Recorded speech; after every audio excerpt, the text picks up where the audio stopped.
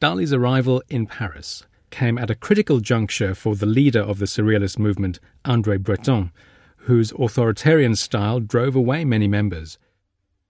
Known as the Pope of Surrealism, Breton's seriousness was often at odds with the playful spirit of Dada from which the group had evolved.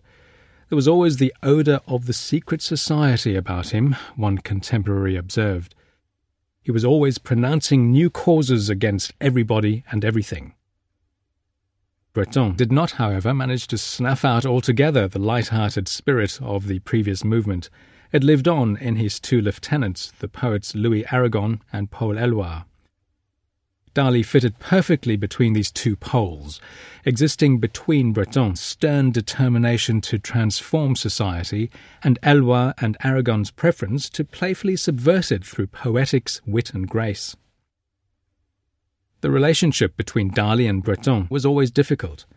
Early on, Dali questioned Breton's sacred surrealist invention of pure psychic automatism, or automatic writing, a practice that Breton placed at the very heart of surrealism.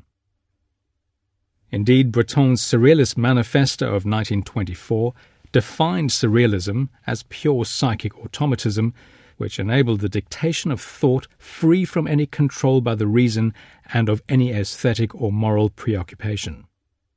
Dali, however, believed that this practice of pure psychic automatism positioned the subconscious as little more than a talent to be trotted out like a post-dinner parlour game.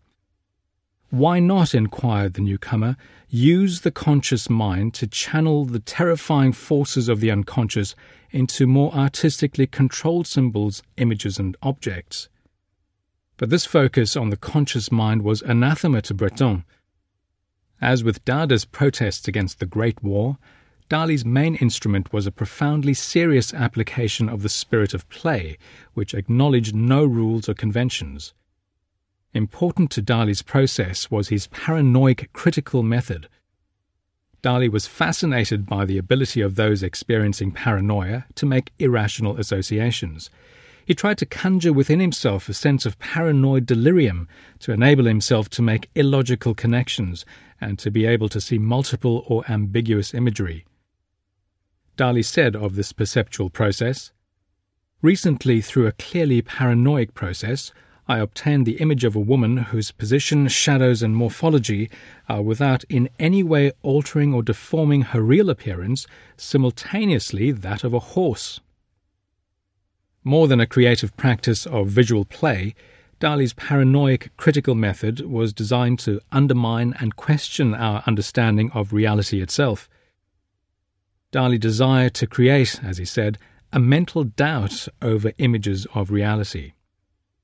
This process of willfully propelling himself into a paranoid delirium led him to famously declare, "The only difference between me and a madman is that I'm not mad." Suddenly, by 1931, Dali found himself a profoundly influential figure.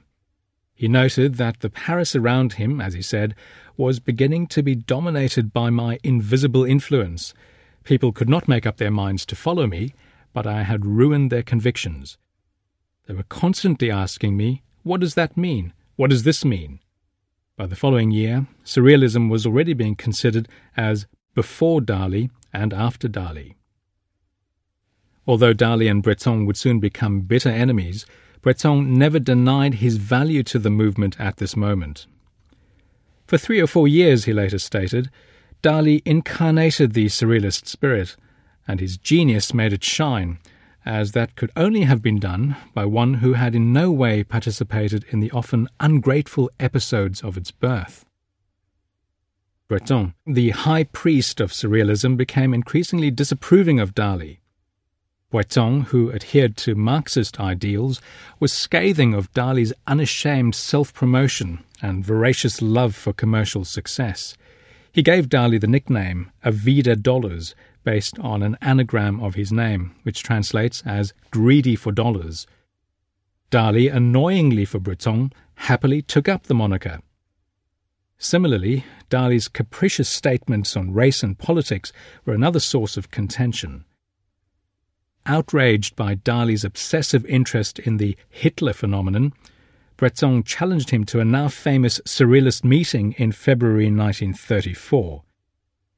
Dali attended the meeting, posing as though ailing from a temperature.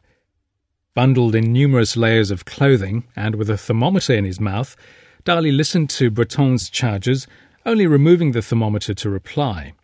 As he read out a speech dismissing Breton's pontificating as irrelevant to the greater concerns of Surrealism, Dali peeled off his excess garments one by one in a masterfully comic performance exquisitely calculated to ridicule and humiliate Breton, the father of Surrealism.